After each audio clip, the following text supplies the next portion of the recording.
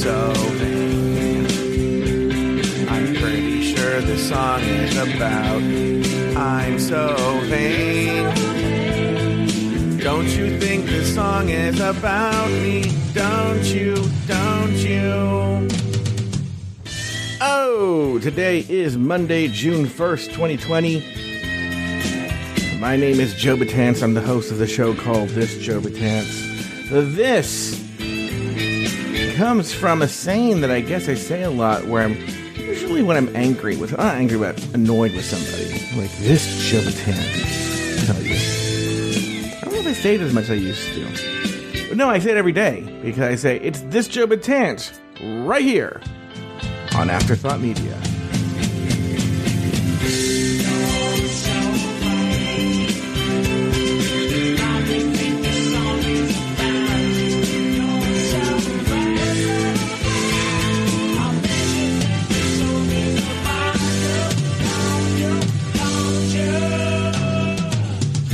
Like I said at the top of the show, today is Monday, June 1st, 2020. My name is Joe Betance, and I am the host of This Joe Betance. And I gotta tell you, this is probably one of the latest times I've ever recorded the show. It's 11 o'clock. So we only have an hour left in June 1st. But it's been, both an eventful day and not an eventful day. We recorded a bunch of shows. We recorded 2 shows today. The Rumor Mill and Fat Camp for the exclusive tier, and also This Joe Betance. I'm doing 3 shows today. But mostly, I'll be honest with you, I was trying to take it easy today because, as you know, and I made it well aware, I had a big-time back pain problem last week. And to the point where I had to get a doctor involved, and he prescribed me some medication. And a couple of days ago, today's Monday, it's on Saturday. Yeah, it was the day we did Drag Race Recap. I woke up and I was like, you know what? I feel pretty good. I wasn't 100%, but I was 80% better, something like that, right?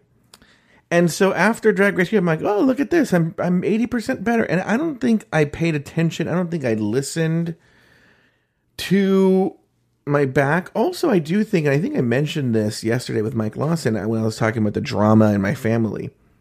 And that did I mention on that? Yeah, I did. My brother sent the wrong amount. I got that text message during dinner. And I think my muscles tightened up. So I think stress is a big part of it.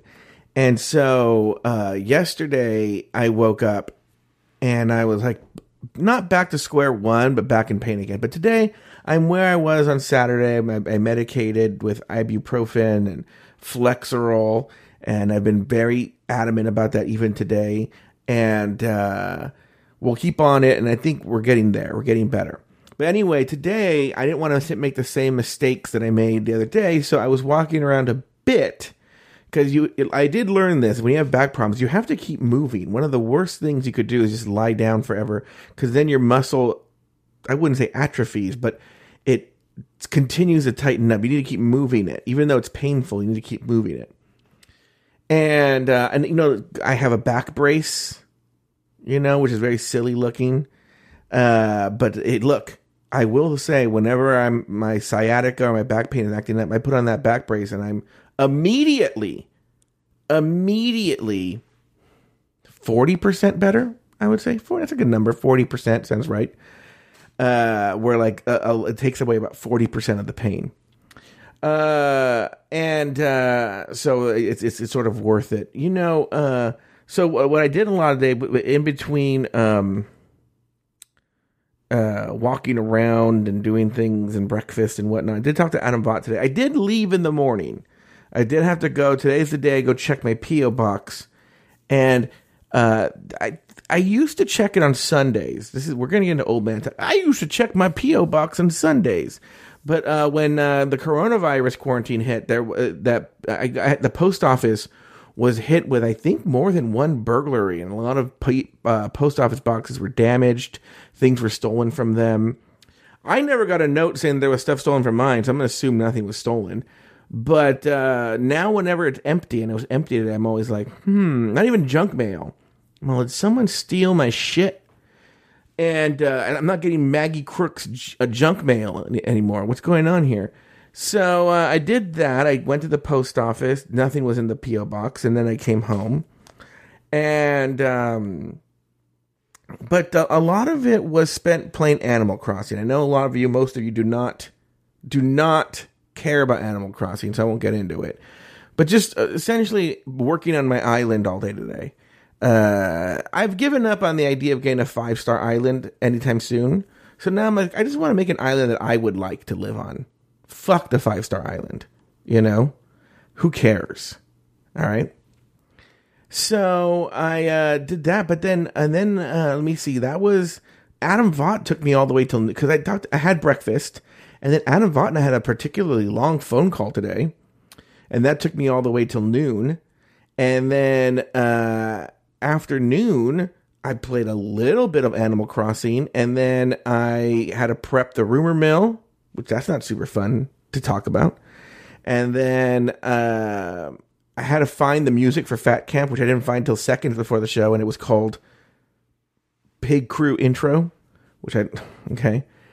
And, but then Lori and I recorded the rumor mill at 2 p.m. my time, and that was a long one. Look, it's a little past 3, and then between 3 and 4:30, I had some lunch. And then guys, this is what you pay money for. I can't believe this. We're going to get to something right now. I have a topic to talk about. I just want to get through my day first. Remember, I told you get to listen to a personal journal. So I had some lunch, and then I got ready for Fat Camp, about kind of the topics I wanted to talk about. Got my scale ready, got the music ready. Then we did Fat Camp. Then I had dinner like almost immediately after Fat Camp. I know it seems like I had dinner and lunch pretty close together, but no. It was Fat Camp, and then I played Animal Crossing. And then I had dinner around 7. And after that played Animal Crossing. Then talked to an old friend of mine named Garrett. And now here we are. I mean, anytime that there's time missing, I can tell you I was playing Animal Crossing. Okay? Again, not going to bore you with the details. Now that we have the ultimate structure of my day, let me talk about kind of what I want to talk about. And it came up today on the rumor mill, which I don't know if you'll listen to this first or the rumor mill first, but I want to talk about the Black Lives Matter situation. Lori said something on there, and I mentioned this. I don't think it's in the actual Fat Camp episode. I think it's in the pre-show. On the rumor mill, Lori talks about how she was really angry with the looters, but until some guy left a comment on one of her posts, and it educated her, and now she was understanding the looters' point of view. And this is one of the things that's been troubling me. It's troubled me for a while before all this happened. It has to do with cancel culture. It has to do with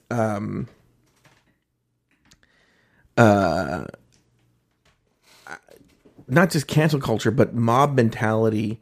And so for the record, I want to state that I am 100% pro Black Lives Matter. But for a long time, this is when the Black Lives Matter movement started. I was just I didn't understand. I'll be honest with you. That's the phrase that stuck. But it doesn't do a good job of selling what Black Lives Matter means. Okay? And so I was like, what does it mean, Black Lives Matter? And I think there are some well-intentioned people who are not educated, and I do think the Black Lives Matter movement hasn't done a good job of educating, mostly because it's a very fractious group of people with different intentions and different thoughts and different points of view from the person who coined the term. But I'm going to find out. I'm going to go to the source and find out, what does this mean? What is black? Because it didn't make any sense. Black Lives Matter. And when you look at it from that point of view, and you don't understand what it means, then the all lives matter argument makes sense. Okay? hold on for a second. I'm not a believer in all lives matter. I think that's bullshit, right? But I think both sides don't understand what Black Lives Matter is all about. And this is why you're seeing, for instance, so let's get to the looting. I think it's okay to come out against the looting. If you watch a lot of the videos about protesters spraying ACAB on walls and, the looting, the people who are actually behind this movement, seriously, I'm talking about seriously behind the movement, the people who are organizers and whatnot, are not happy about this because they realize the looting is diluting, so to speak, the message. That's not what they wanted. They realize that the looting and the violence plays into the hands of those forces who fight against them. Okay, I mean you can go watch a number of videos where somebody starts to do something or throw a rock or throw something, and one of the leaders gets really mad because that's not what this is supposed to be about. This is before we haven't even gotten to Black Lives Matter yet. And so Lori was talking about, and you'll hear it on the rumor mill, that and I didn't say anything on purpose. I didn't have anything to say, but I didn't say anything because I just was going to sound stupid or whatever, or trigger people. And that, some guy wrote to her and said, we're mad, and that's why we're looting. We're hurt. This is why we're looting, blah, blah, blah, blah. And so on the beginning, so she says this on the rumor mill. So you have to hear the rumor mill to hear the whole quote. She reads it. And I sat with that for a while. And when I sat with it, I realized, if they were breaking into the stores, and first of all, if they were big chains, the problem is they're hitting mom and pop places too. So they're not just, the guy mentions Target, like Target could replace their stuff. And I'm with you, man, but the majority of the time you're breaking into mom and pop liquor stores, mom and pop, they're just family businesses. And I don't know how I feel about that. And if they were going, but let's put that aside. If they were going in and just destroying everything and leaving it destroyed, I think I could be behind it a little more. I don't know if I necessarily would be, but I could understand the message. But when you're just going in and just taking the shit, taking it, you're not damaging it, you're stealing it, then you're not really with the movement. And you feed the narrative that the right wants. Now, it's been made pretty clear, and I'm going to get a little conspiracy theorist here,